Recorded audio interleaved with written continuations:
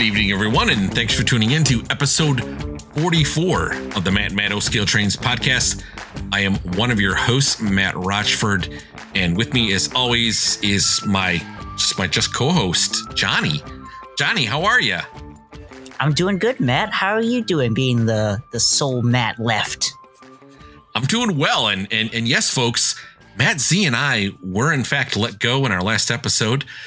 Johnny hired me back because he didn't want to do any editing, but Matt Z did not share that same fate. So rest be assured, folks, we all want Matt Z back. So in our next episode, episode 45, we will be having a community feedback episode. This will be our first one that we're ever going to do. Not our last, but the first one. And in order to get Matt Z reinstated, we need everyone to send in your comments, your questions, and leave us a review on Apple Podcasts if possible. If we feel we received enough feedback, then Matt Z will get a spot back on the podcast. So it's up to you, the listeners, to get Matt Z back here. So we will be answering all feedback, comments, and questions, unless they fall outside our normal rules. Remember, so no religious or political, and kind of keep it clean, please. Now, also, we will be doing a giveaway as well. All of the hosts and possible reinstated hosts will be picking one piece of feedback each, and those winners will be sent a mystery prize from each of us. So maybe some rolling stock, maybe some other things. So we'll see. We're going to keep that a mystery. So remember, everybody, long time no see. Let's bring back Matt Z. I like that. It's very clever. I think I've got quite the promotion from Mike last time. I went from listener to co-host to dictator. So I think you need to reach out to Mike Reagan and thank him for all this promotion for you. I know. I'm just climbing the ladder here, man. I'm so excited. But yes, I do want to see him back. I want to see Matt Z back, and hopefully we can have him back next episode. Depends on how merciful our viewers are. I know, right? Like, this is out of our hand. Like, this is up to the listeners. Like, we have no say in this whatsoever. You know, so it is up to everybody to get together, send us that feedback. So poor Matt Z can come back on the show, and I'm sure he'd be really happy if everyone could send in some feedback. Oh yeah, for sure. Matt, really quick question. So how can folks send us that feedback? How will they be able to do that? That is a fantastic question. In the show notes, you can find our Gmail account, and you can email us. So email a question or a comment. You can also go into Apple Podcasts or some of the other social media podcasting apps have a way to leave feedback or a review, kind of like how Apple Podcasts do. You can give it like stars, and then you can leave a little bit of a feedback in there. We would appreciate that. That helps the podcast. Also, you can go into our Discord server and leave a question or comment in there. There will be a comment or a post about how to do that, instructions on how to leave the feedback. And we will take all of that information, compile it, review it, and then we're going to go over it completely in our next episode. I can't wait, dude. This is going to be such a fun episode, and it's going to be really nice to hear directly from the community. So we want to hear from you guys. Ask whatever questions you have always been wanting to ask us about. Hopefully not too many about subways. No, I kid. But yeah, very excited to hear from you guys, and can't wait for the next episode. Yep. And speaking of our Discord server, we are over 150 folks on our Discord server. It is easy. It is free. The link will be in the show notes. You click it, click a box that says, yes, I'll be a nice person. And bam, you're chatting away with folks. Also, let's not forget about our Matt and Matt merchandise. The link will be in the show notes. And if you use our code MAMPOD, you will receive 10% off. Before we start, I want to give a shout out to our sponsor, Trains.com. If you are looking for a great deal on used and new model railroading products and want top-notch service, then please head over to trains.com, where they have over 120,000 products with new ones added every day. You can also sign up for their newsletter to see newly listed and newly discounted products and receive advance notice of upcoming promotions. Now, I've been using trains.com myself as well as my co-hosts, and we highly recommend them to our listeners. Now, if you're like us and you're always on the lookout for your next engine, join the Trains Rewards program to earn points on every purchase and unlock future discounts. And if you're an avid collector and want first dibs on new items, sign up for the private car membership to get early access to new listings, earn 5 points per dollar spent, and unlock great benefits like no questions asked returns. Now, guys, don't forget that you'll need parts to keep your engines and cars operating smoothly. And to do this, Trains has a collection of 15,000 plus parts available on their website for any item you may need. And also, if you're interested in downsizing your collection or know someone who is unfortunately leaving the hobby, Trains also buys collections. So head over to sellmytrains.com to get a quote. And Trains makes it easy to sell your collection. Now, if you do plan on buying from them, please use our affiliate link, which is www.trains.com/MMOP. You can also use our unique one-time promo code MMOP for $10 off a single purchase on the trains.com website. All right. Well, Johnny, let's talk about tonight's episode. It is a special episode, actually. It is a Father's Day edition of the podcast. And believe it or not, we will be interviewing 3 generations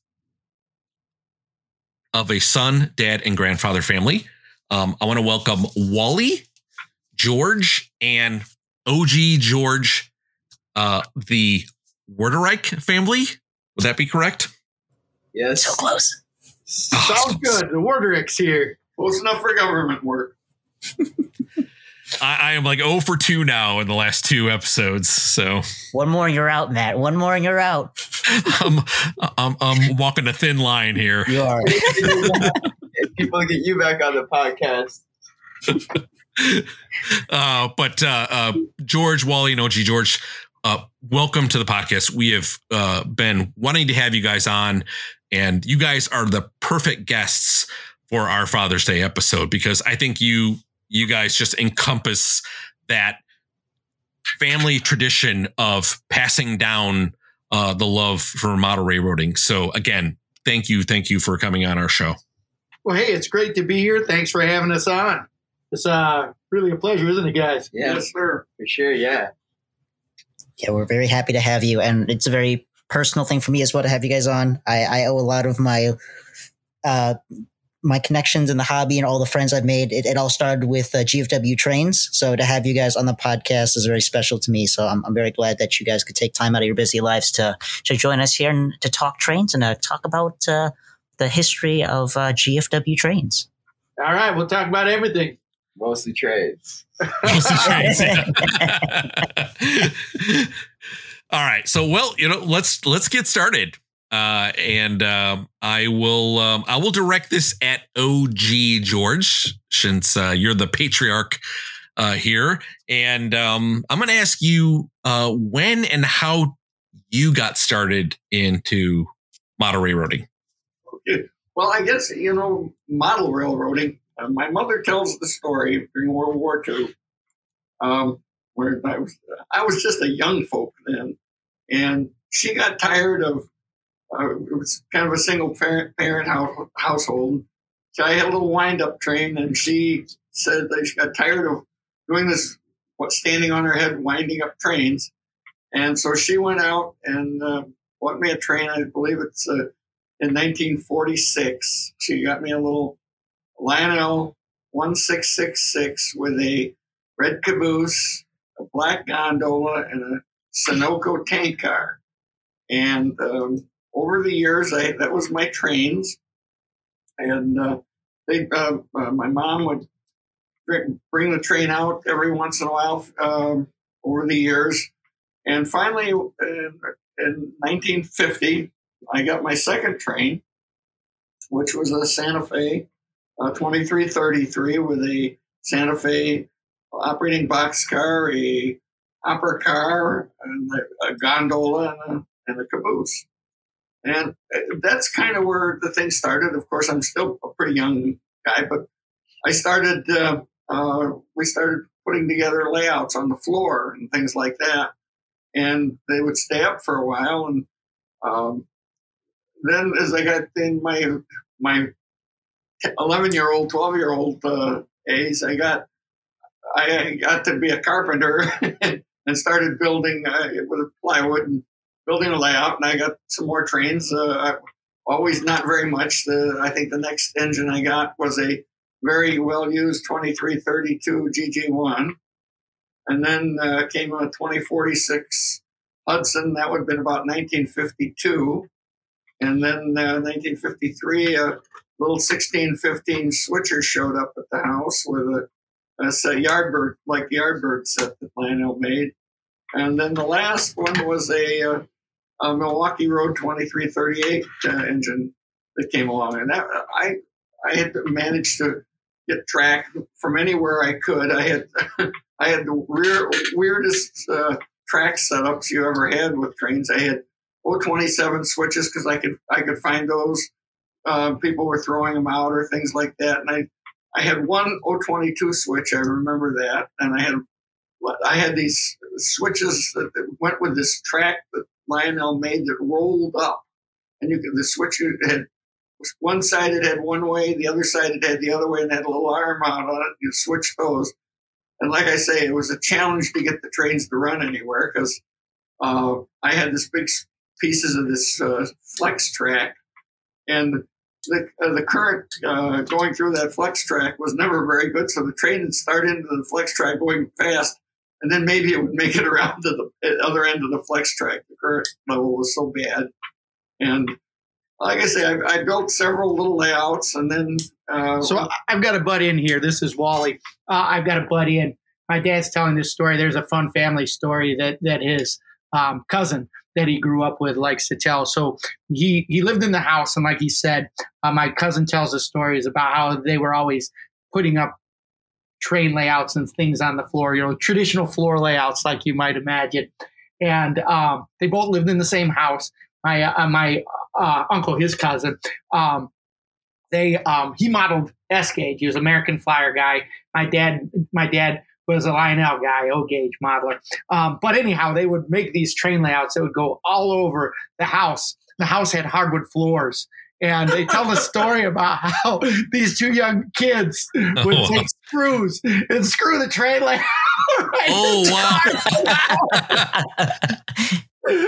I just had to add that anecdotal story to this whole. I got to tell you about another layout we made that wasn't on the floor.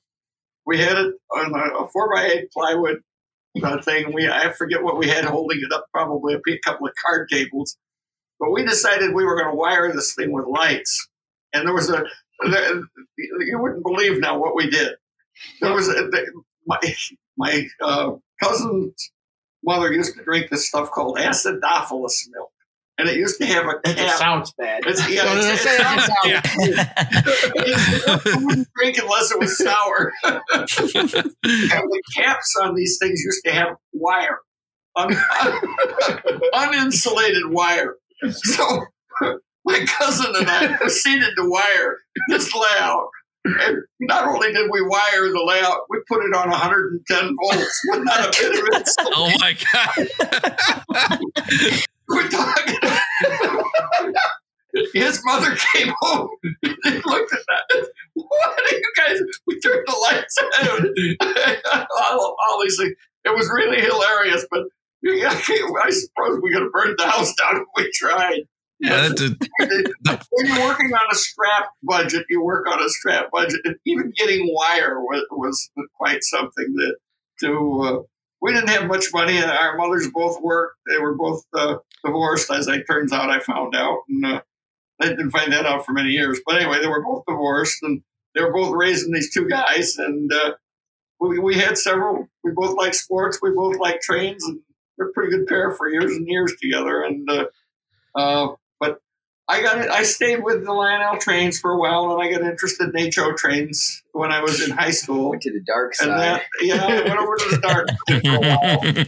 And when I was graduated from high school, I kind of got back in it, and I bought some HO trains, and I had a pretty decent HO layout that I made, but I just really didn't enjoy it that much.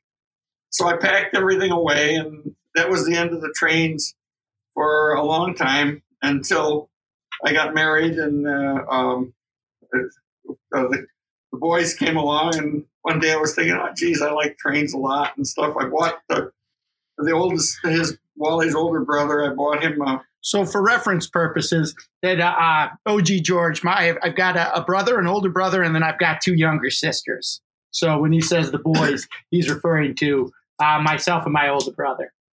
So I got him a little 242 Lionel set for $19.95. They had two Lionel sets in sale at the Myers store over in Lansing, Michigan. And for Christmas, I bought Bobby this set. The Wabash Cannonball. Yeah, that's what it's called, the Wabash Cannonball. Still got the original box. Oh, my gosh, the original box. I love this set. When my brother and I would drive it, if he got it going fast, the front of the boiler would pop off. Oh, my word. Little cheap classic thing. You got it running fast. My brother and I would try and get it running fast, and the front of the boiler would pop off. It sounds like that was your goal, actually, right? To get it to pop off, right? Yeah, exactly. Fast Friday originated from a very young age. You got it. This was very, very interesting. And it ended up being a little portable layout that his grandfather over in Michigan made for them. And that was always, whenever we'd go over to Michigan, where we spent a lot of time, the little portable layout, the train would come out. And when we were back in Chicago one time, I just decided, why not I get back into this train thing a little bit? And so I went down to my mother's home, and there in the big steel cabinet that was all my trains. So I brought them out and cleaned them up and everything, but I didn't find it much of the track and that stuff. So I didn't have a good transformer. So getting the trains out was it. And I happened into a hobby shop, and I never had an operating milk car or operating cattle car. And there they were for like $15 each. So now I'm a rich airline pilot. I can afford $15. So I buy the cattle car and the milk car, and it didn't end there. Then this is the best story. I've got the most wonderful wife in the world. And we went to this train show at Kane, for those of you that live around Chicago, Kane County Fairgrounds. And we were walking around looking at trains, and I pointed out, when I was a little guy, you guys live in Chicago, so you know it. We lived in Old Town, which was not the fancy Old Town it is today. It was Old Town where all the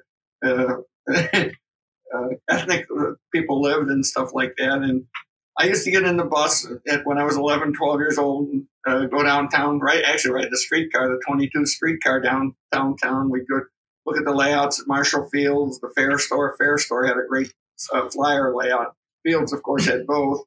And then there was a layout over at Vaughan Seat Store right next to where the, what is it called? The Nederlander Theater, which was the Oriental Theater on Randolph Street.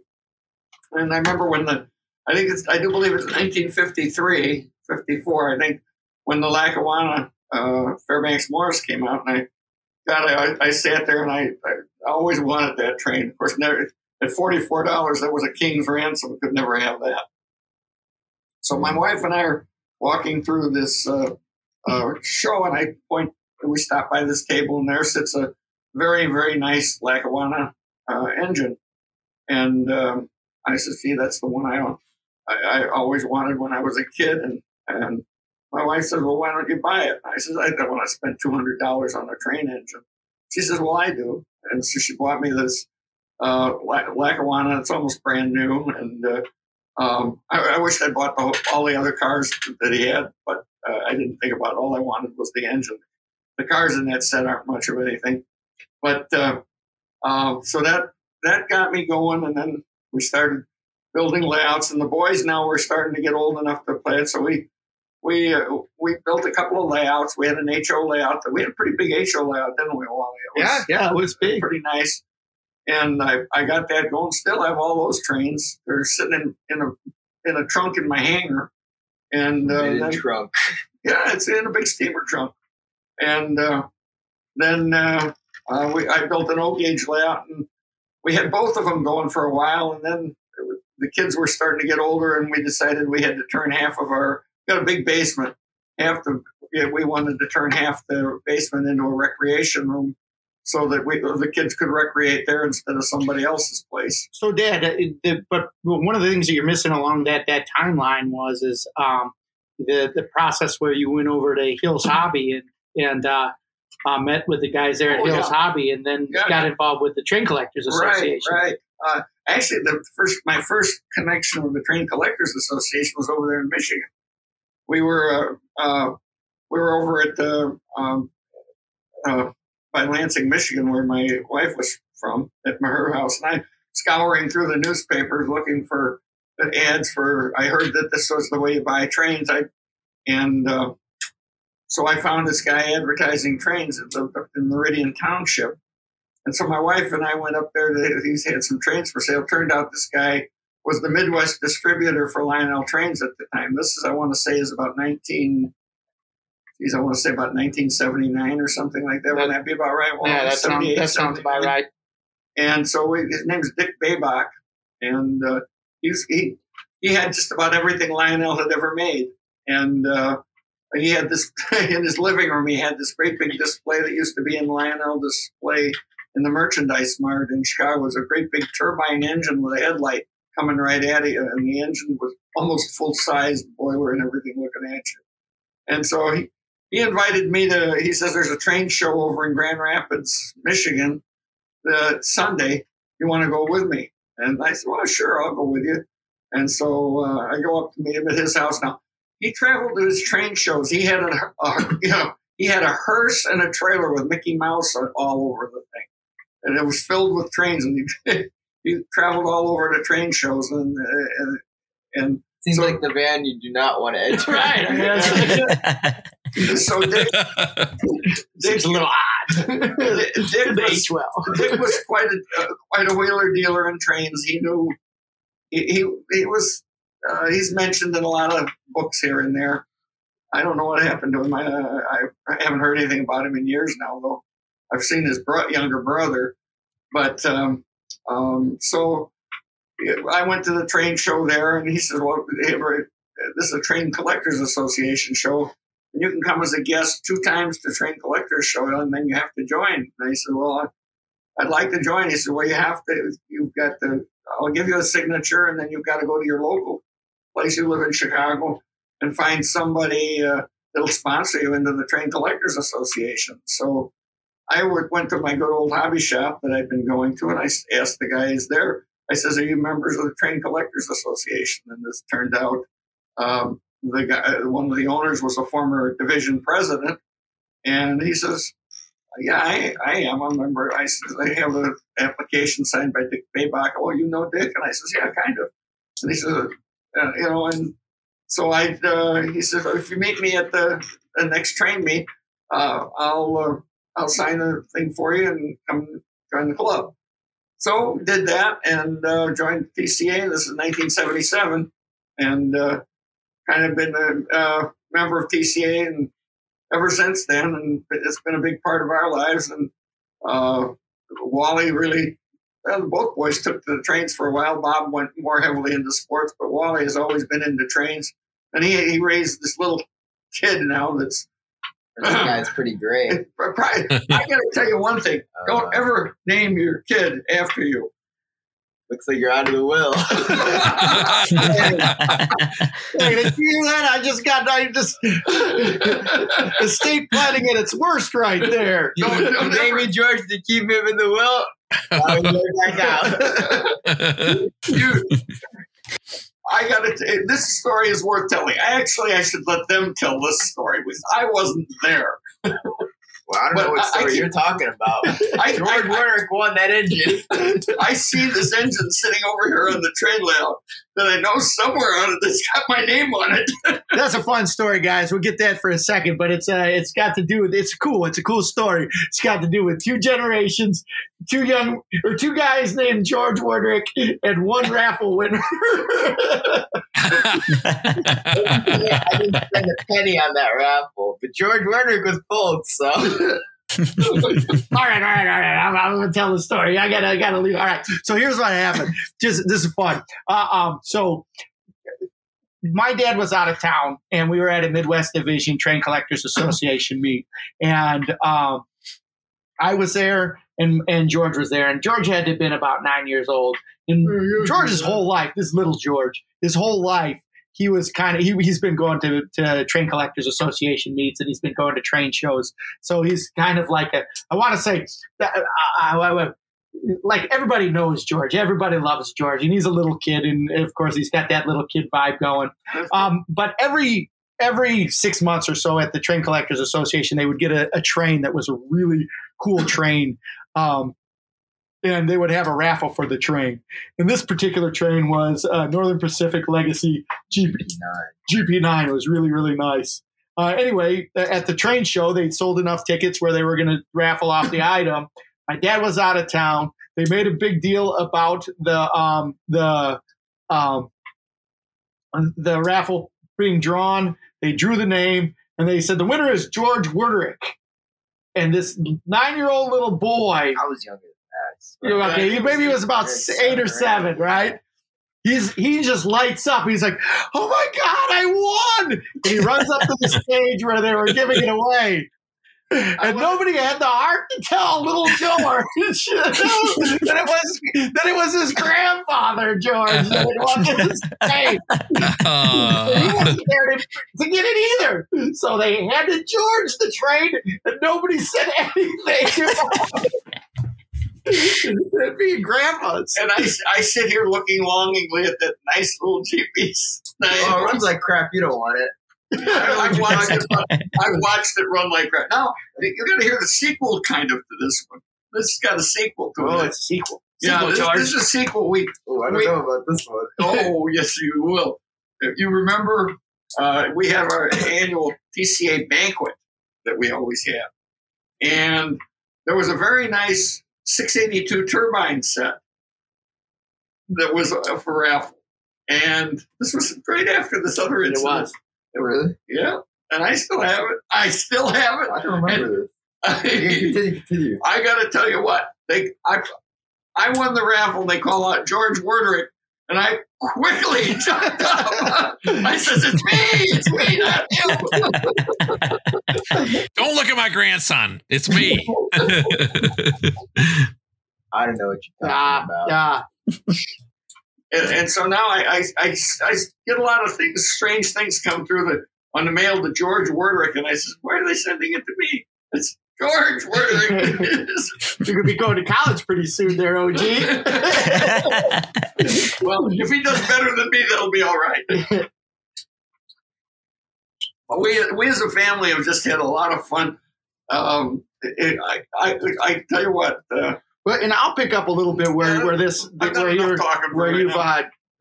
led there. So my daddy's always been into trains. He's as you heard, he's from a age where they were literally his favorite toy. Yeah. Right. The trains of the day were the PS5 of the day, and that was where he grew up. And he had this deep, insatiable love of trains. And then he gave my brother and I trains, and my brother and I really liked trains, and trains really took with me. I loved them. I always did. And my dad would take me to shows and train meets and all over the country. We would go. We'd buy collections. We would go to train shows. I learned all of the different numbers. I learned the grading system and everything like that.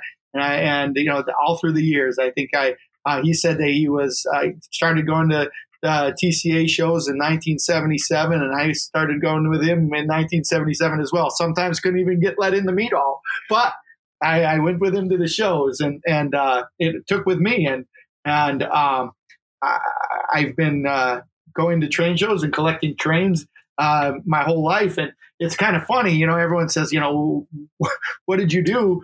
So I've got a son and a daughter, and George is my son. And everyone always asks me, you know, what did you do to get your son so interested in trains?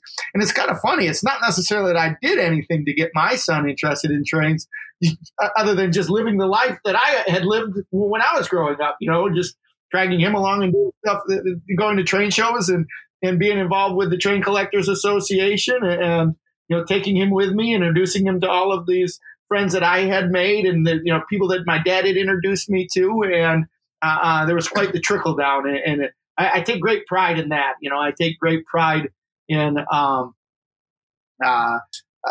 the social circles that we proverbially swim in with the hobby and the people that we've met, and I enjoy that. I've been the president of the Midwest Division of the Train Collectors Association 3 times. I've been on the board of directors over 21 years. My dad's the same.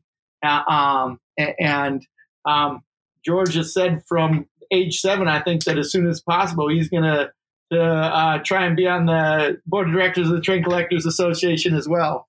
But that's the part that I love. There's a little bit of trickle down from my dad to me, and then from me to George. And I'm going to use this as a segue, which is really kind of neat, that George, you know, we've always been a train family, but George has really kind of made the train hobby and the way that we communicate and the way that we've opened up our social circles in a new dynamic way, haven't you, George? Yeah. And yeah, for sure. Yeah. The whole. So why don't you speak to that, George, and speak to GFW Trains and how you started from a really young age to where you are now? So basically, when I was little, you know, I did the whole. A lot of people like trains, did the whole Thomas thing. You know, that was a huge part of my life. And then going to the TCA meets really kind of cemented my love for trains. Going all around the country doing train stuff, because I mean, at a very young age, most of the people I hung around with, or that like, you know, I went to their houses. Everybody had train layouts. You know what I mean? So I thought it was normal for people to have these big old grand train layouts in their basement. And I think up until I started going to school, like probably kindergarten, preschool, or not preschool, but kindergarten or first grade, and I started going to my friend's house. They didn't have train layouts. I all thought they were weird because they didn't have train layouts. Like, what? Yo, where's your big train layout? Yeah, and so I did that a lot. And then YouTube was a huge thing at that age, man. That's all I did. You come home from school, watch my Thomas videos on YouTube, and then it kind of segued into a lot of stuff like Eric Siegel from Eric's Trains. I would watch him constantly. And then the other guys, I mean, but Eric Siegel I like to use a lot because he did O-scale trains. And so that was big at the time because there weren't too many O-scale YouTubers, like big O-scale YouTubers, filming videos. And I guess there was JD Stucks too. I watched him a lot when I was younger. But they did O-scale. Everybody else that was big on YouTube did like HO scale, which is a pretty big, that's probably the most popular scale in the hobby, but they did O-scale. And so I would watch them constantly because the stuff they had, I could relate to, you know, we collected the same trains and we operated on the same systems, and he gave tips about trains that, I mean, I'm sure I didn't really understand at the time, but it just kind of translated over to what I did. We every year we'd go up to a show called Train Fest in Milwaukee, Wisconsin, and that was like Disney World to me. I look forward to that every year. If you were to ask me at the age of 10, would rather go to Disney World or Train Fest, I probably would have said Train Fest. But you still might say that. I probably would, yeah. I would say that too. Especially since they don't have the train running at Disney World. Yeah. That's true. Yeah. Mm-hmm. But Train Fest was the time we bring up the nicest trains, you know, to show off, and we run trains all weekend. But yeah, and so that just because was that was the start. And so when I've been watching YouTube for a long time, and probably around the time I was in maybe second grade, maybe you think, yeah, second grade.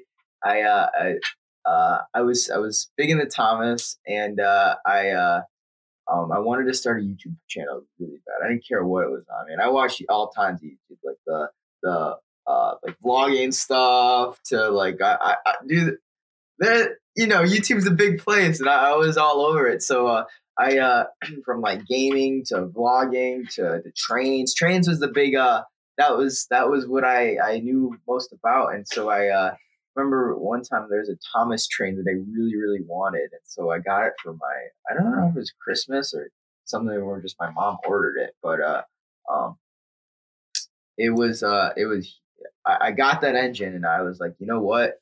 I'm going to make a review on this engine. So I took my mom's phone for like a couple hours. I filmed probably around an hour of video. It's all just, if we ever find that phone, or I don't know, there's the video somewhere, but man, this is just a bunch of like, I did the whole video without editing it at all. So it was probably around 15 minutes of just me talking about this Thomas train.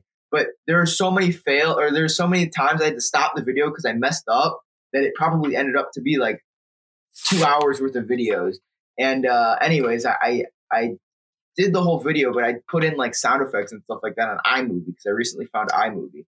And my mom was so impressed that she posted it on YouTube, and I'm pretty sure they posted it on Facebook and stuff like that because it got quite a few views. And then it just kind of blossomed into me making videos on Thomas trains. And I think I did that probably till I got about 100 subscribers. And my dad just was like, why don't you make videos on O-scale trains? Because, we have a lot of them. And I was like, oh, all right. So I started making videos on O-scale trains, and just, at the time it was just whatever. Like there's some videos on there that are just like, well, why would you post this? Like I did some like thing about like the NES, the video game console. And I was just like, I didn't know what I was talking about, but it was YouTube, so I just posted it.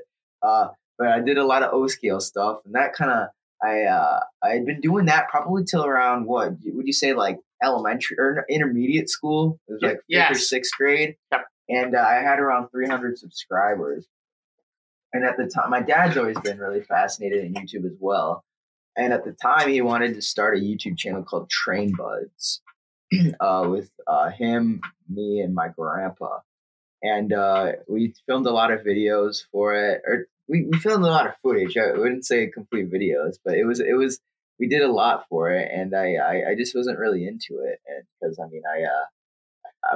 he wasn't really into it. And one day I asked him, I was like, George, how come you're not into doing this project? George is like, well, I already have a YouTube channel, Dad. And then the light bulb went off with me as his father. I'm like, oh, yeah, I see. All right, I get it. So from there, it just kind of blossomed into that. The Train Buds turned into GFW Trains. And actually, the original GFW Trains intro is the Train Buds intro, just with like a couple of different like lines switched out. From it, the intro now is it's totally different.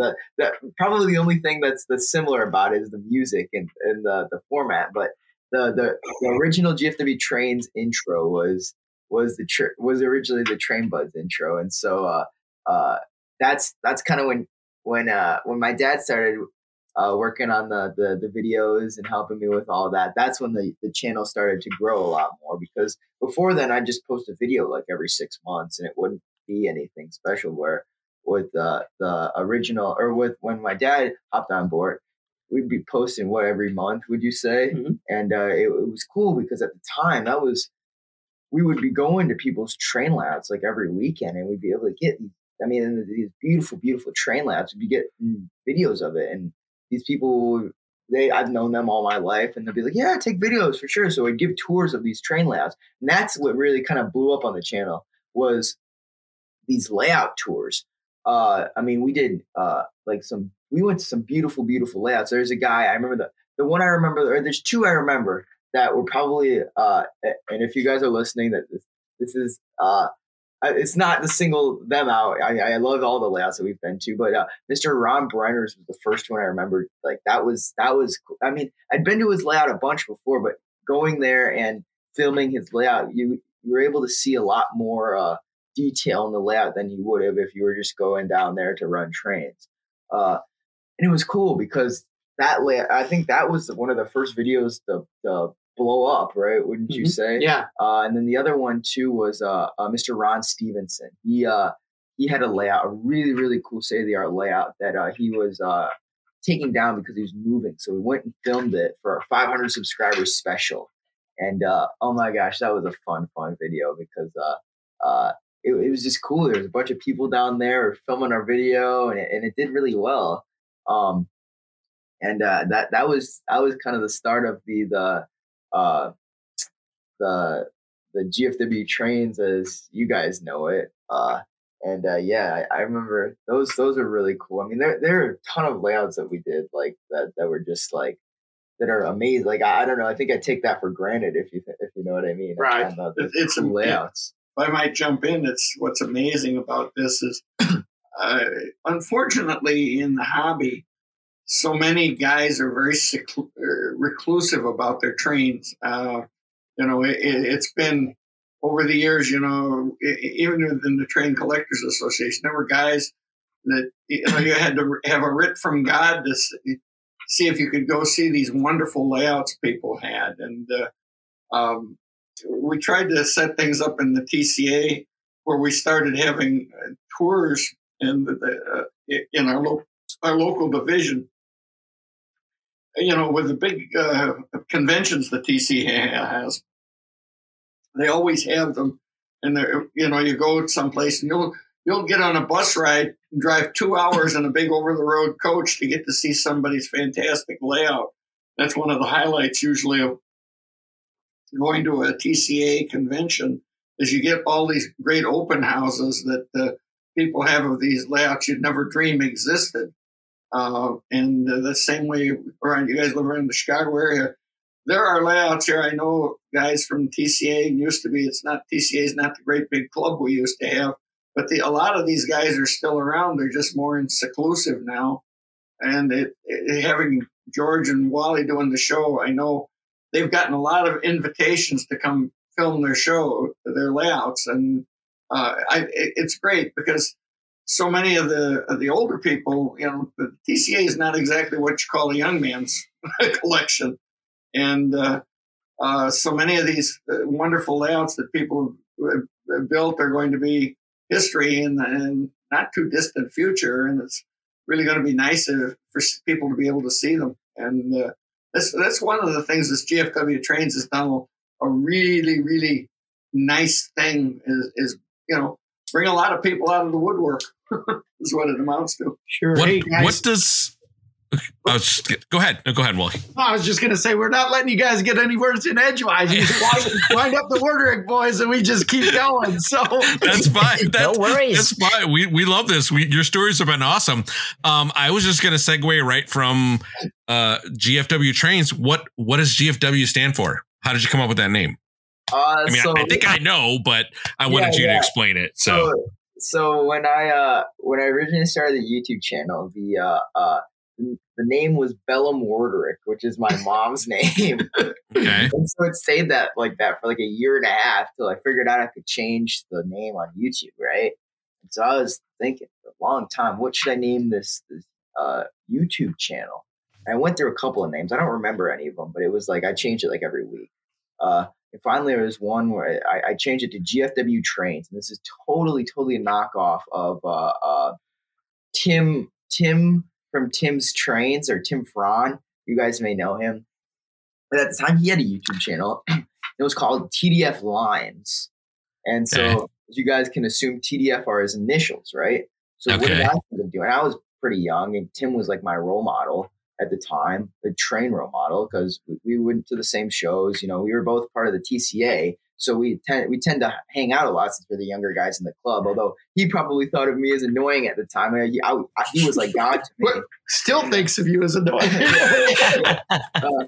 I totally like copied his name, but I was like, all right, he's got TDF Lines. Why don't I make mine with my initials and just call it GFW Trains? So I did that. And I don't know why I never changed it. It's not that I didn't like it. I just at that time I was changing my YouTube name like every week, but I never changed it. And so it kind of stuck from there. And that's just, it became GFW Trains after that. So GFW Trains are my initials. So GFW, my full name is George Felipe Orderick. So that's what the GFW stands for. And obviously, since we talk about trains, it's trains. So yeah. Oh, awesome. That's great. No, that's just definitely something that we were curious to know. Yeah, it's one of those things where, I mean, I can say it's just my initials, but it's kind of got a cool little backstory to it that I think everyone kind of has that with the origin of their YouTube channel name. You know, everyone kind of has a story behind it. And just to go back to Tim really fast, big shout out to Mr. Tim Franz. So he's definitely a friend of ours and a friend of our channels. So Tim, woo woo. Yeah. We love Tim. He's great. Yeah, we do. He's going to be happy that he was mentioned in the podcast. So don't let it go to his. Don't let it go to his head, though. Don't let it go to his head. So should we just bleep out Tim? Then he'll have to guess who we're talking about. Yeah. Exactly. No, we'll leave it. What is your so for each of you? I don't know if you all share the same one, and this is kind of a interesting question that I put out there. But what is your favorite railroad and why? Ooh, that's good. I'm going to start with this one. Okay. Okay. My favorite railroad's the Milwaukee Road.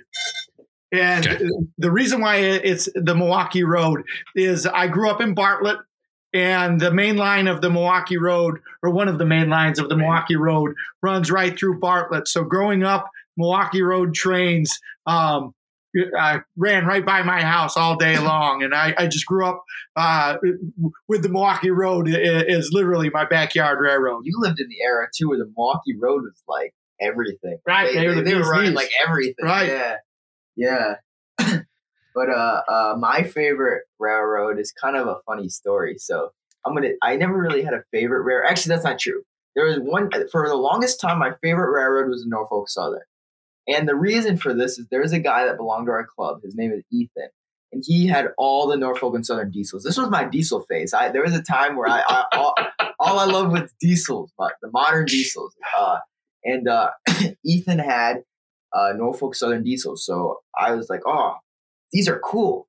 Although they have like probably the lamest paint job ever, that Norfolk Southern was my deal. So I have my very first TMCC locomotive was a Norfolk Southern -9. That Santa brought me, and I ran. Dude, that thing is probably the most miles in our collection, other than the Class A. But holy moly, I take that thing up to Train Fest every year, and Ethan would run these big long freight trains, right? And they'd be all modern scale cars, weathered, real nice. And I was like, oh, I like big long freight trains, right? So what I did is I just brought every single car I could find. 027, post-war, and then running behind this -8 or -9. And there's a couple times where it stopped running because it would get really hot from pulling all these cars. But so the original is a Norfolk Southern. As I got older, I had the obsession for the cab forward. And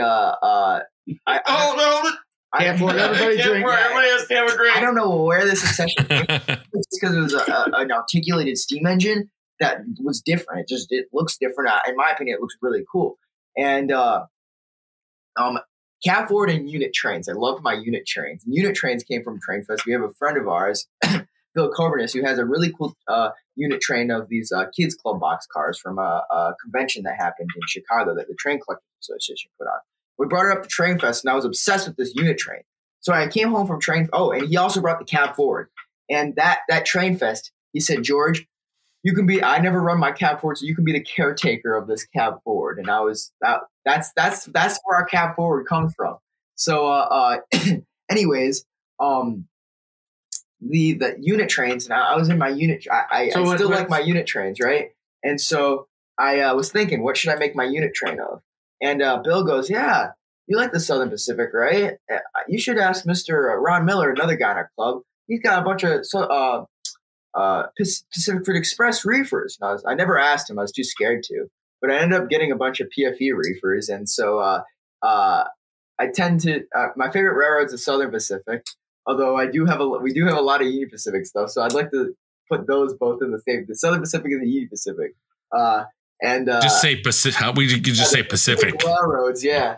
And I just like them. I like them because they have really cool paint jobs, especially the Daylight. The Daylight's one of my favorites. But I like Daylights. They run with the PFE trade, so I like them. Gotcha. No, good answer. And how about yourself, OG George? OG George is going to tell you a little story that you're going to get. Little story from OG George, boys and Story girls. time. Way back a long time ago when I was just a little punk in the side. After Grammy was done, lining up the trains.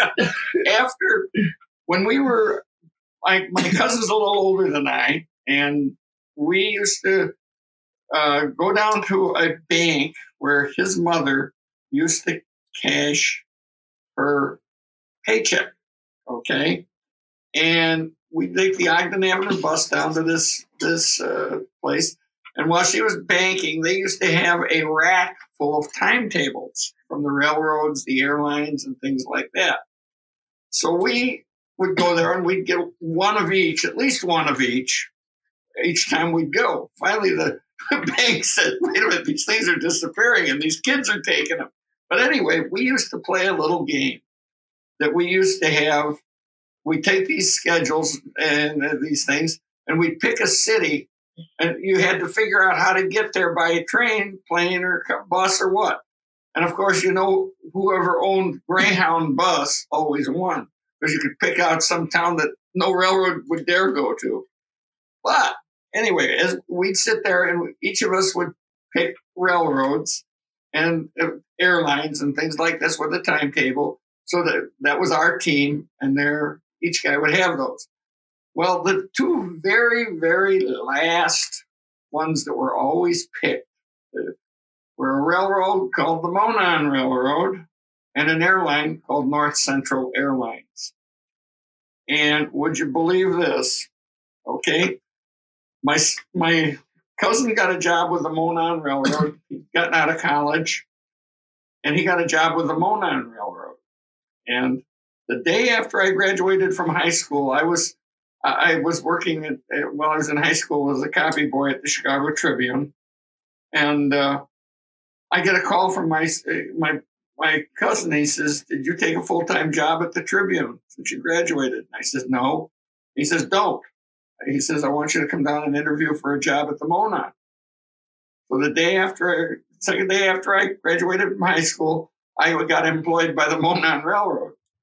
Oh, wow. And later in my lifetime, as a retired airline pilot, I got hired by an airline called North Central Airlines and flew for them and what we evolved to for 35 years. So basically my favorite railroad, because this is the one that got me started in railroading, and I did work for several railroads, was the Monon. And so I have a deep spot in my heart for the Monon Railroad.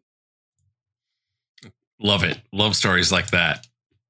Let's see. I think I have one more question, and then I'll pass it over to Johnny. So my last question is, where do you see, or I guess, what's your personal take on the O-scale model railroading industry for the next, or over the next 10 years? And I'll open that to the entire floor, whoever wants to butt in on that. Well, I see it. I mean, the O-scale, when I was younger, or actually not too long ago, I used to think I didn't, other than the people outside the TCA, everybody I knew that wasn't a part of the TCA was into the HO scale. And so I thought of it as not being as big, because I mean, I knew a lot of people that were into O scale, but it just wasn't something that I saw growing until the YouTube thing started, or till I came on YouTube and the whole community came together. And I noticed there are a lot more O scale modelers than I originally thought there were, which is really cool. And I see it. It's really cool to see younger people, at shows and stuff like that, be really interested in the trains. And I definitely see it growing in the near future. Just not as steadily as it did back in the 40s and 50s, but it seems to be on a steady incline, in my opinion.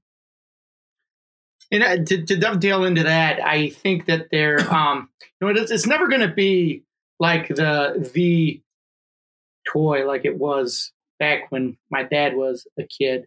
And I think that the growth area in the hobby is going to be with the technology. And I think that the various different manufacturers are going to be able to interest young men and women, and even people that are my age, in their mid to late 30s to their 50s, where we're just starting to get some money and be able to pour some of that money into our various different hobbies. And the technology is what is enticing everybody. And so there's a neat spot with people who like the realism, and the people that like operating the trains through remote control, and they can bring that realism into things with through the technology. So I think that there's as the technology advances, I think that is going to be a big hook for people in the hobby, and hopefully as our world becomes smaller through technology, through smartphones, and people are able to network through technology in ways that they haven't in the past. With being able to network through a community like you guys have established through your podcast and your Discord channel and everything like that. That's really cool and makes the community much, much smaller. And hopefully that provides synergy for everything to grow. But I think that it went from being something where a lot of people thought that the hobby may have been dying to all of a sudden the flicker of the flame has been fanned, and I see it growing, and I'm knocking on wood right now, but I hope that it grows too. Well, when I got back into trains, Lionel was, they, like, as I said, their sets were not very good. American Flyer wasn't there. HO was where it was all at. However, as I learned very quickly with the HO layout, and then when I put the Lionel stuff together, little fingers don't work so good on HO, but they sure work good on O gauge. And not so much the realism, it's the fact that O gauge trains, for the most part, operate a lot more flawlessly than little ones. And not saying, though, that the fact that they're considerably more expensive, although I was just looking at prices of HO trains, and it's not like you go out and buy, which is how I got into HO trains, is you could buy a car for $2 and an engine for $8, where the minimum cost of a Lionel engine was about $40 or $50. So a box car was $10 and stuff like that. But what I see is that, and I hope I see you guys that put together these YouTube things, and I see a real interest group, and the people that we get talking when we do GFW trains, the people we get talking on the side. I always thought, well, first there were a lot of these are kids, but I'm seeing a lot of these people are my age. No, they can't be my age. They usually are dead. But no, there are a lot of them my age and others like that they don't have a lot of trains, but they do have trains. One of the interesting things that I see now, and we talk about all this technology that's going into toy trains. We can sit and spin a little dial and everything like that. But something, you can go out and buy post-war trains now that 10 years ago you couldn't touch for less than $300. You can go buy them for $90 and $100, like $120, and buy cars for $6 that you couldn't touch for 25, 15 years ago. And you can put together a post-war Lionel layout and Lionel trains, and you can go out and buy a ZW transformer that you couldn't touch for less than $300. You can buy, for less than $100.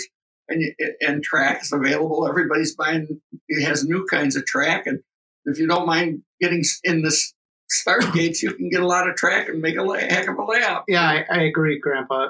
to your point, I think that I was talking about the technology bringing people in, but I also hopefully I think that there will be a renaissance of interest in even the old trains. Yeah, there's got to be a start point where you start and you start into it. Once you get it's like a disease. Let's put it that way. What do you guys think? It's like a disease, huh? You can say that. I'd say like a virus. Once it's like planted, an obsession. How about we call it a passion? How about call it COVID? Is that what we're going? We're going to. Yeah. COVID train. COVID train. It mutates into various different things. But when I see, that not to be pushing post-war trains, but boy, I see a lot of ways for people to get in. Yeah, and if you want to graduate into the fun stuff, but I'll tell you what, just driving the handle on an old ZW is pretty darn neat as far as I'm concerned. That's sort of like running the old Johnson bar on a steam engine or the throttle handle on a diesel engine or something like that. And, somebody's going to come up with someday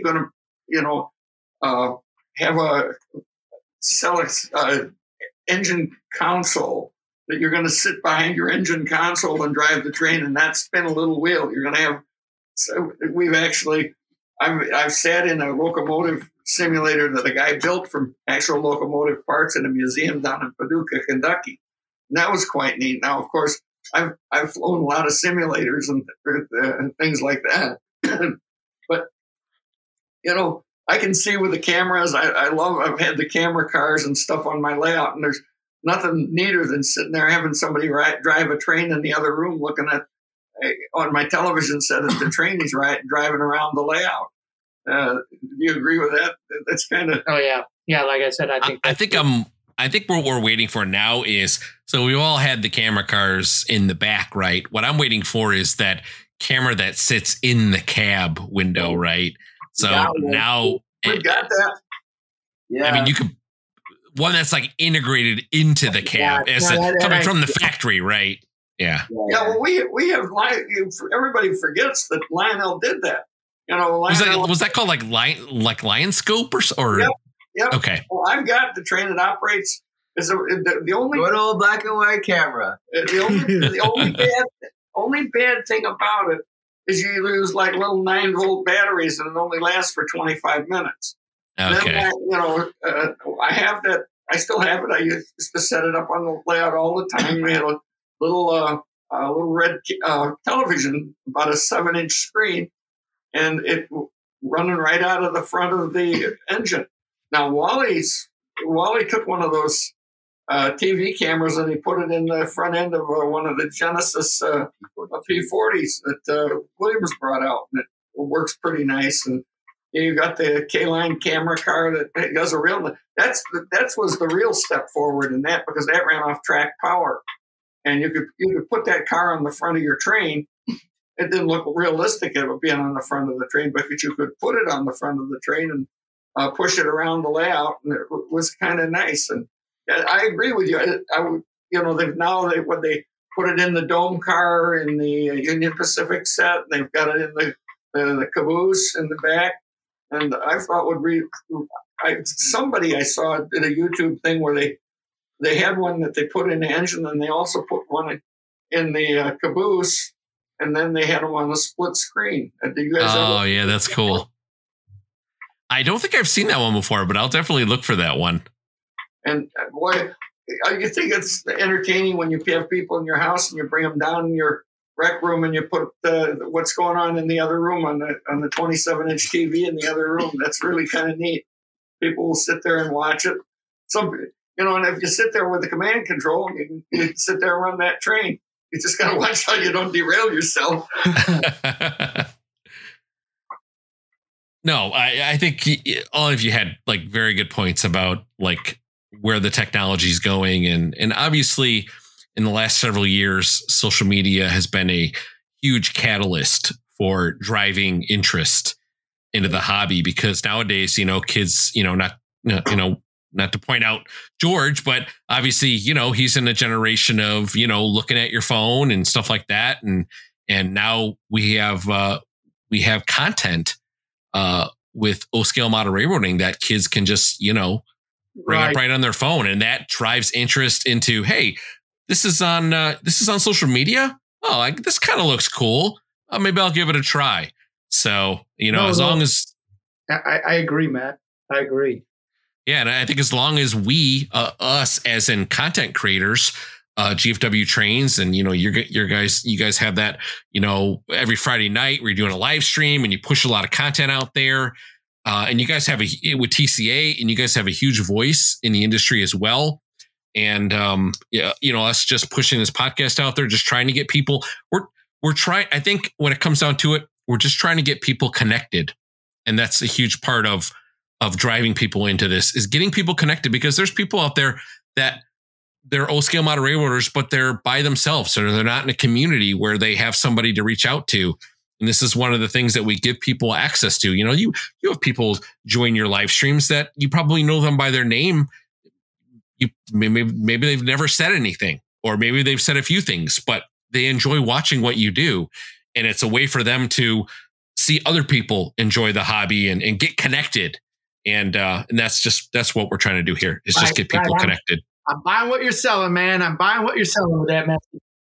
Well, it's an interesting thing that, what's gotten into it back when I got back into it and with Wally, it was the old saying, don't let the kids in here, they'll touch and wreck the trains. That was the big thing. You could actually, at TCA, a kid couldn't come in into the trading hall until, what was it, 13 or 14 years old, Wally? I can't remember. When we finally had a big disagreement on the board there at our division, we said, this is ridiculous. You can't bring your kid in. How are you going to have anybody have interest? I'll give you. Yep. I kind of trained Wally. He was like my bird dog. And there's some really good stories we have. You guys now have been to York, and you've seen what a magnificent big hall that is. And nobody can, see what you buy going to York, all in post-war trains back in those days when this was the Mecca. You had the first 15 minutes of the show to find the treasure that you were hoping you would find at that show, because after everybody was on a searching hunt for 15 minutes. If you didn't find it in the first 15 minutes, you likely weren't going to find it, at a price that you were willing to pay. And so when the first time that Wally was able to go out, I said to him, you got to be like my bird dog. You got to go out and go seek, find. And I'd send him down another aisle, and he'd come running over to me there, over here. So I'd run over there and see if there's something we wanted to buy. And I was very lucky with him being that. He could spot things that I'd never see. Another story I'd like to tell about, we're at a Midwest division meet, and I'm talking to a couple of guys about they're trying to get me involved with doing something. And and I'm talking to him. Wally comes over to me and he says, Dad, come over here. And I says, Wally, can't you see I'm talking to you? I says, Dad, come over here. And so, all right, Wally, what do you want? And I walk over there. I don't know if you guys are into familiarity with old post-war trains. There's a green generator car that's pretty rare. There it is sitting on a table, and it's $75 is marked on it. And usually you couldn't find one for less than a couple of hundred. And so I says to Wally, I reach over and I pick it up. And I say to Wally, you got to watch out, because, there were some phony green generators being made at that time. And I says, you got to look at it. And so one of the more renowned shyster train collectors, he says, yeah, George, it's real. Just because I reached my hand in there just before he got it. So it was really fun. And now he doesn't let me in on all the deals he finds. I see them all here. I don't see any on my layout anymore. I think that fast hand works pretty good over at my trains. I know George knows better where things are hiding under my layout than I do. Yeah, it's hard to hide the Christmas gifts. I'm going to pass the mic over to Johnny now and see what he has in store for you. Well, thank you, Matt. So, kind of touching base with the GFW train saga here. I've known you guys for a decent amount of time at this point, and I consider you guys very good friends. And one of the things that really stood out to me, and I bet to a lot of folks during lockdown, was how much your channel really took off with the live streams and running trains with friends. And you guys did a bunch of crazy stuff.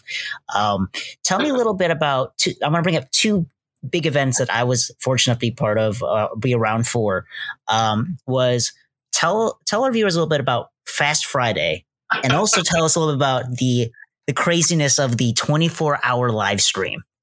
Never again are we doing that. All right, so George talked a little bit about his YouTube channel, and we had started to make a lot of videos, and it was really starting to take off right before the lockdown happened, and then the lockdown happened, and George and I, as well as probably just everybody else everywhere, was bored of anything to do. Yeah, right. So George and I got down in the basement. We had just started building a layout down here. It was pretty much, it was For the longest, we had the layout we started the layout, but it just got to a point where life kind of like just got busy, and we weren't able to do like important things on the layout. But the COVID really gave us, or the lockdown really gave us a really great opportunity to finish all those things. But we had no outlet. Yeah. So all of a sudden, one time, as we're building the layout, George says, "Hey, how about if we live stream?" Yeah. So like, oh, all right. So I think that there might have been like 2 people watch us, and George and I were just goofing around all night. Yeah. We had a good time, so we did it the next day. Yeah. And we did it the next day. It just turned into and we just every day, George and I started to live stream every day, and we don't have a plan. It turned out from being the MacBook on a part of the layout, then we started to add. We tried to get it a camera angle, so we put it on a couple of shoe boxes, and then from there, we were literally, our camera was the camera on the MacBook. Yeah, it was really choppy, and the volume was, or the audio was really bad. So the audio was I think that was the first thing we fixed, right?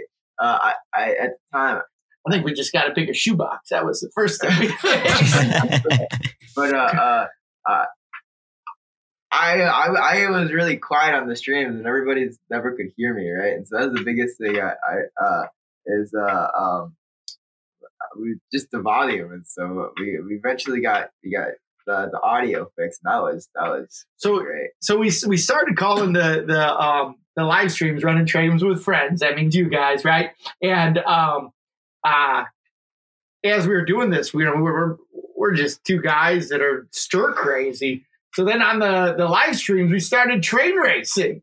Yeah. And we started train racing, and so part of our live stream every evening would be to run trains around the track and racing trains around the track. So it was train racing, and as the lockdown kind of died down, we stopped doing it from every day when we started doing it every Friday, and we had a couple of we love IndyCar racing, and we love the Indianapolis 500 in particular. And there was one day right before they do the Indianapolis 500 that they practice, and they call it Fast Friday. And somebody came up with the idea to call our live stream Fast Friday, because we were always racing trains on the live stream. So we did that, and we had a lot of fun. And we don't really race trains very much, or we don't race trains anymore on the live stream. Trains, they come off the track and then they break stuff. Yeah. One of the things the trains, the track, and it just got what you didn't see is that a lot of our trains would get broken, and we love our trains. It's not something where we like to see them get broken or anything like that. But in true also point of fact, our layout progressed to where if we put a second level on it, and it's really nice now. And I think if we were to race trains on it, there'd be a lot higher rate of them breaking. Yeah. So that's Fast Friday. And then the other thing was, so the 24-hour live stream, George had reached 1,000 subscribers on his special, and we were talking about different ways that we could celebrate, right, George? And so we said, hey, all the vloggers do these 24-hour challenges, right? So we could do a 24-hour live stream. So we stayed on the live stream for 24 hours. Wasn't there a tie-in like we had just seen the 24 hours of Le Mans or something like that? Or we did Ford versus Ferrari or something like that. Yeah. And anyways, 24 hours, right? And so George has this crazy idea. We're trying to think of we're talking with people on the stream about how he could celebrate 1,000 subscribers, and then the light bulb went off. 24-hour live stream. Man, I thought that was gonna be easy at the time. I thought it was easy. Oh boy, was I wrong. But yeah, so for 1,000 subscribers special, the 24-hour live stream, we had people on constantly. We created it so we got people to, all of our friends come on every hour, including you, Johnny. Thanks for coming on. Yeah, of course. And we just and everybody, if you were a viewer, you're able to join at some point. Yeah, it was a lot of fun. We had everybody from Roger Karp, the editor of Classic Toy Trains, to Derek Thomas, who Notch 6 podcast. Notch 6 podcast, and it works for. He shared some prototype stuff with us, and it was a lot of fun. We had a lot of people share their layouts, and actually, that was probably it was a hard live stream. It's hard to stay up for 24 hours, but that was probably one of my highlights of my my hobby experience. I think that was really from a standpoint of trying to watch it and stay up. I gave up. I confess I made it to 2 a.m. in the morning or 3 a.m. in the morning, and I finally says, "Believe it." Says we have one or two people that stayed up through the whole thing. Yeah. Yeah. And I couldn't make it. And Sean's Trains and no. Sean's Trains. No, actually, the other guy. We haven't seen him in a while. Yeah. But yeah. I remember Sean's Trains is a big one because he was cool. But yeah, it was like 4 a.m. He's just running in his trains around the track. I'm like about ready to I was about ready to die, just exhaustion. I'm sure you were feeling the same, but you dealt with it a lot better than me, dude. I was feeling. I was seeing stuff. I think what really knocked you out, I think the biggest saboteur for you, George, was that beanbag chair. Oh my gosh, yeah. Get comfortable. You just got a big old beanbag chair. That's right. And I was like, oh man, it's gonna be great. I'm gonna sit in my beanbag chair and nope. Chill out. Dude. what? Too chill. Yeah. He's got his grandmother's the ability to fall asleep anytime, anywhere. We were down at the Indianapolis 500, which is for the family. The 4 of us boys go down there. It's a great big party for us, and we get the 2 grandsons and Wally and I and Wally's brother, and getting Sleeping Beauty here up in the morning is, come on, George, it's 11 o'clock. Vacation, man. Good times. Good times. There was a very fun live stream, and I remember all of us late at night especially you guys were very tired, but the fact that you guys managed to stick through it and managed to make it to the end as champions of the 24-hour stream, that's a feat I don't think anybody else has topped. I think in the train community, you guys are the ones that held that record. So fully one. Yeah. How many people would be that dumb? Matt O'Skill podcast 24-hour episode. No. 36-hour podcast. Taking it up a notch. I mean, come on, I gotta add a little on there, right? Yeah. Set the bar. The first probably 14 hours are great, and then after that, you're just like, oh my god, when is it gonna end? Please. May the clock move quicker. Well, it was fun. The other thing that was fun on that 24-hour live stream, I don't know if you remember, is we had some guys that weren't from the United States or even North America. We had some guys from. Oh, that's right. Yeah, Great Britain that came on. Anfield, Yeah, that's right. It's like 8 a.m. for them, and it's right. 4 in the morning. Yeah, so we had a couple of guys from Great Britain that were on the show. That was a lot of fun. Yeah, it was like the morning for them and the middle of the night for us. Yeah, it was cool too because they're like, oh yeah, we always watch the live streams, but we always watch the playbacks because they're always at 2 in the morning for us. So they're probably like, what are these American blokes doing on right now? That was the worst British accent ever, but sorry about that. One guy about 4 Anfield. Okay, Anfield Railroad. Anfield Loft. We started to call him Bert from Mary Poppins. Oh my gosh. we loved it. We're like, hey, can we call you something? Because you sound just like Bert from Mary Poppins. Can we call you Bert? He loved it. Mary Poppins, Mary Poppins. You got to say it. We got to say Mary Poppins. Oh, you got.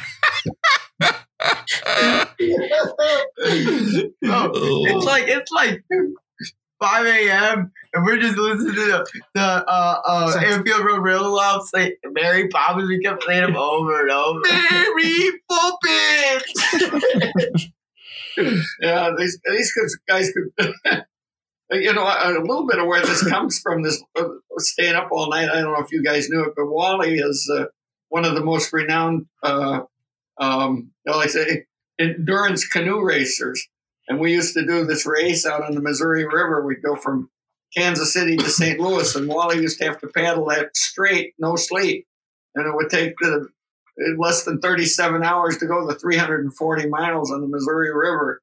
And my wife and I and Wally's wife, we used to run the bank along the Missouri River for them every 4 hours to feed them and stuff like that. So we had a crew of us that between the two paddlers in the boat and the four of us the three of us in the car, that we had to keep these guys going. So I think a lot of that endurance thing came from Wally, his idea. I'm the king. That's great. And then I got one last thing that I want to bring up, and this seems to be very iconic for you guys, something that seems to be passed down between generations. Tell me about Godzilla. Oh, yeah. Dude. All right. Okay. Godzilla. Okay. You're going to hear a lot of different stories, versions of this story, Johnny. That's a good one. I should start this off because it originated with us. It actually didn't originate with the three of us. It originated with my wife. No. Yes. No. It was her idea to put Godzilla on the layout. No. All right, here we have this story. Good thing my wife's not here. Go ahead. Tell your version of the story. All right. So anyway, she liked the idea of having Godzilla on the layout. And, of course, the Godzilla on my layout is sitting there. He's got his generator car that he gets his power from, and he's doing that. And that's where the first Godzilla, we'd never seen a Godzilla on another layout until we did that Classic Toy Trains article where Godzilla stands it. Now, Wally, let him tell his story. I think it was my wife's idea. Let Wally tell his. So I'm a huge monster fan and a huge Godzilla fan. I love Godzilla. And I had always wanted to put one on my dad's train layout. I went to a county fair in Valparaiso, Indiana, Porter County Fair, and I won a Godzilla. It's like a plastic Godzilla at the county fair.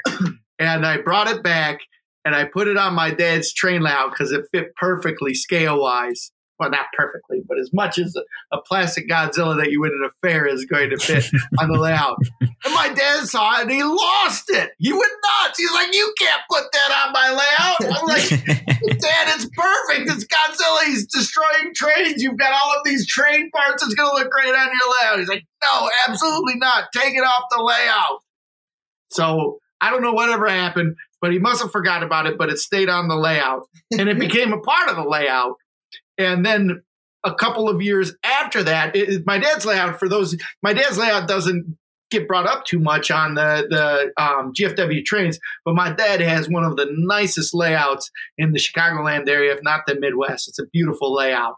And it's a toy rail layout. It's something that is not high rail. It's not a toy layout. It's somewhere in between, where you look at it and everything fits together, but it's not scale, it's not toys, but it all fits together, including this Godzilla. It looks right together.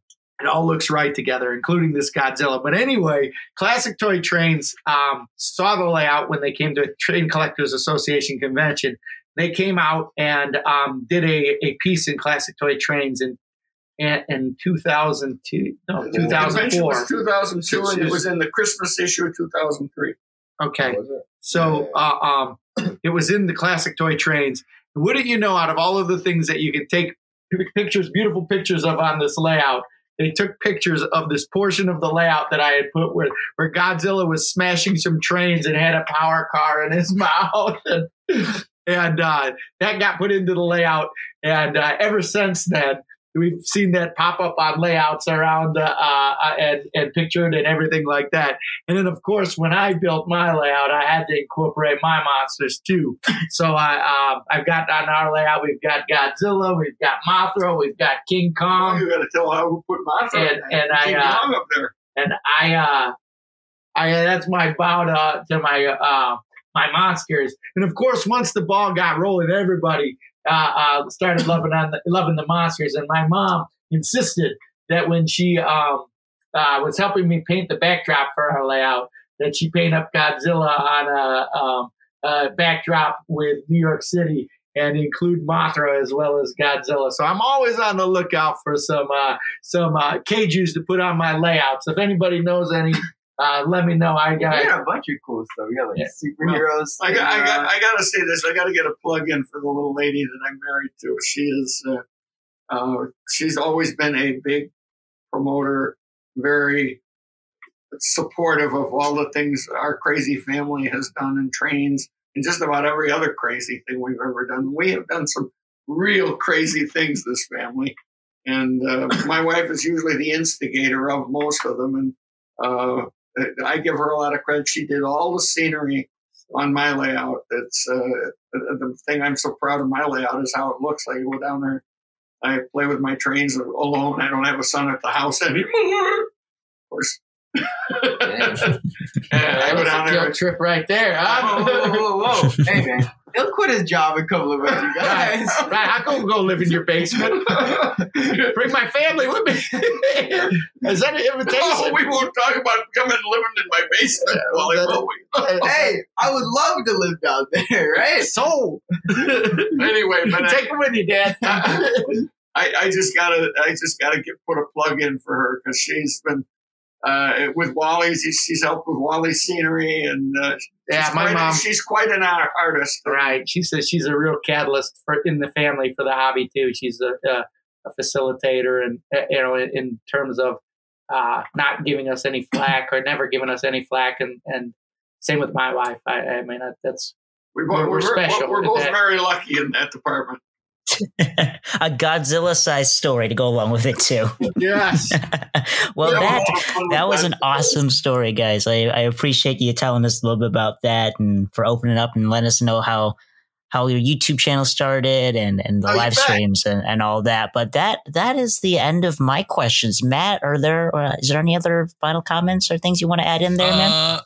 I did want to say, I know this is the Father's Day episode, but can't have a Father's Day episode without also noting all the moms and wives and grandmas out there as well who definitely, and like the example that you had just stated, you guys had just stated, OG George with your wife and Wally and your wife too, that they're special, and my grandma really was a very special person who really got me into trains as well as my dad.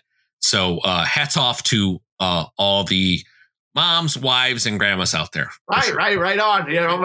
My dad said that the one that got him into trains was his mom and my grandma, right? Right. Well, I gotta tell you another one. You gotta keep them in it. I bought my wife a girls' train set, and she always loved the Pioneer Zephyr. So she's got her own Pioneer Zephyr and the girls' train set. I've always loved the girls' train, Dad. Yeah, I've loved the boys' train. Yeah, well, I haven't got one of them. You better go get one real quick. Give them to us. It's kind of funny. You talk about rare trains, and you guys are familiar with the Blue Boys train, Lionel Blue Boys train, and when there's a story in the Blue Tom McComas book about two sets of that are known to man for sure.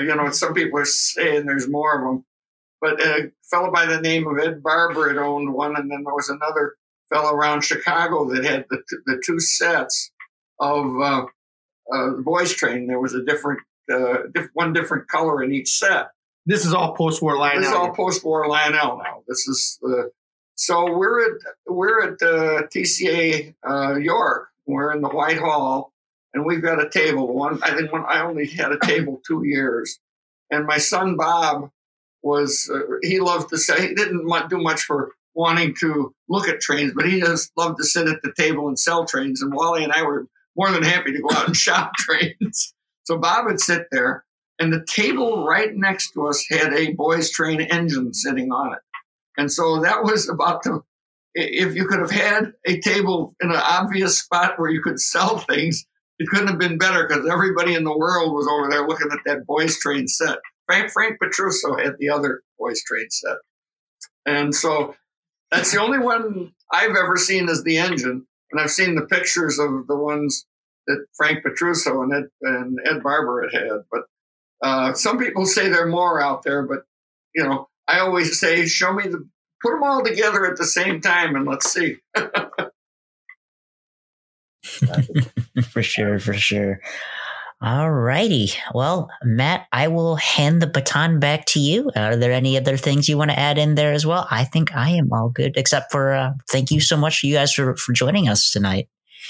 You bet, Johnny. Thanks. Thank you, guys. Absolutely. Thank you so much to the three of you for coming on our Father's Day episode, and you guys were just the absolute perfect guests for this. just to let you know that this is your stories are awesome, and we want to obviously have you guys on again for sure. Sure. Yeah, that'd be awesome. All right, awesome. And George has a face for radio. He does. That's all right. I do too, George. So we're together. But like all our guests, we want to make sure that folks know where to find you. So please, GFW boys, let people know where to find you. So George has his YouTube channel. It's GFW Trains, where we talk about everything, but mostly trains. You can find us on YouTube. At GFW Trains. At GFW Trains, in case we didn't mention the name of the channel. What's it called, George? GFW Trains. And what does GFW stand for? George Felipe Werder And Trains. that's GFW Trains. And where can you find it? At YouTube. And YouTube. And if you were to go to YouTube, what would you type into the search box? GFW Trains. And what was that one more time? GFW Trains. All right. But then you can also find us on Instagram at GFW Trains _YT, and then Facebook too. Do you know the app for that? GFW Train. I don't know. GFW Train. I'm going to make sure that all of your social media is in the show notes as well, so people can click a lazy link and it'll take you right to it. There you go. What was the name of the channel, George? I can't remember. I think it was GFW Trains. Grandpa, I even heard you say it. I did. I said GFW Trains. There you go. I'm sorry, I couldn't hear you. Yeah, but when you what was it again? I kid, man. I'm sorry. I digress here. You're all good, man. This is shameless advertising. They say you got to hear something 6 times. That's okay. Remember it. So I figure if I say GFW Trains a couple of times, people would remember GFW Trains. Well, yeah, GFW Trains is pretty cool. You remember the scene in Wayne's World when Wayne's and Garth are in their attic there, and he's going to commercial holding the product up. We're not shamelessly endorsing anything here. Yep, I remember. That's okay. You're our guest. You can plug away as much as you want.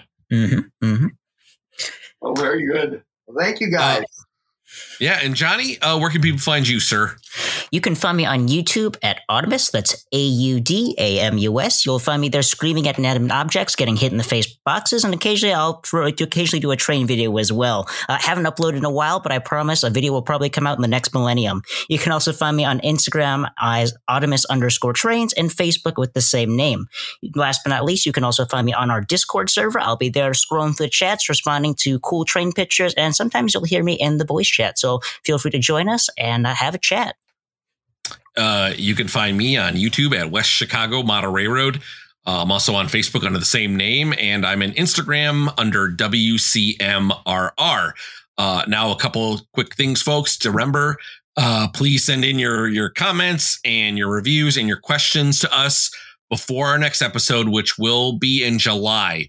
So please have this into us before the end of, I would say around the end of June. So if you can have those up sent to us. Again, our email address is in the show notes, but if you want to, it is Matt oscaletrains@gmail.com. Send us that. Go in Discord, post it in Discord. If you have any questions, again, feel free to reach out to us on any of our social media. We all miss Matt. We want Matt on here, Matt Z back on here. Come back, Matt. Come back.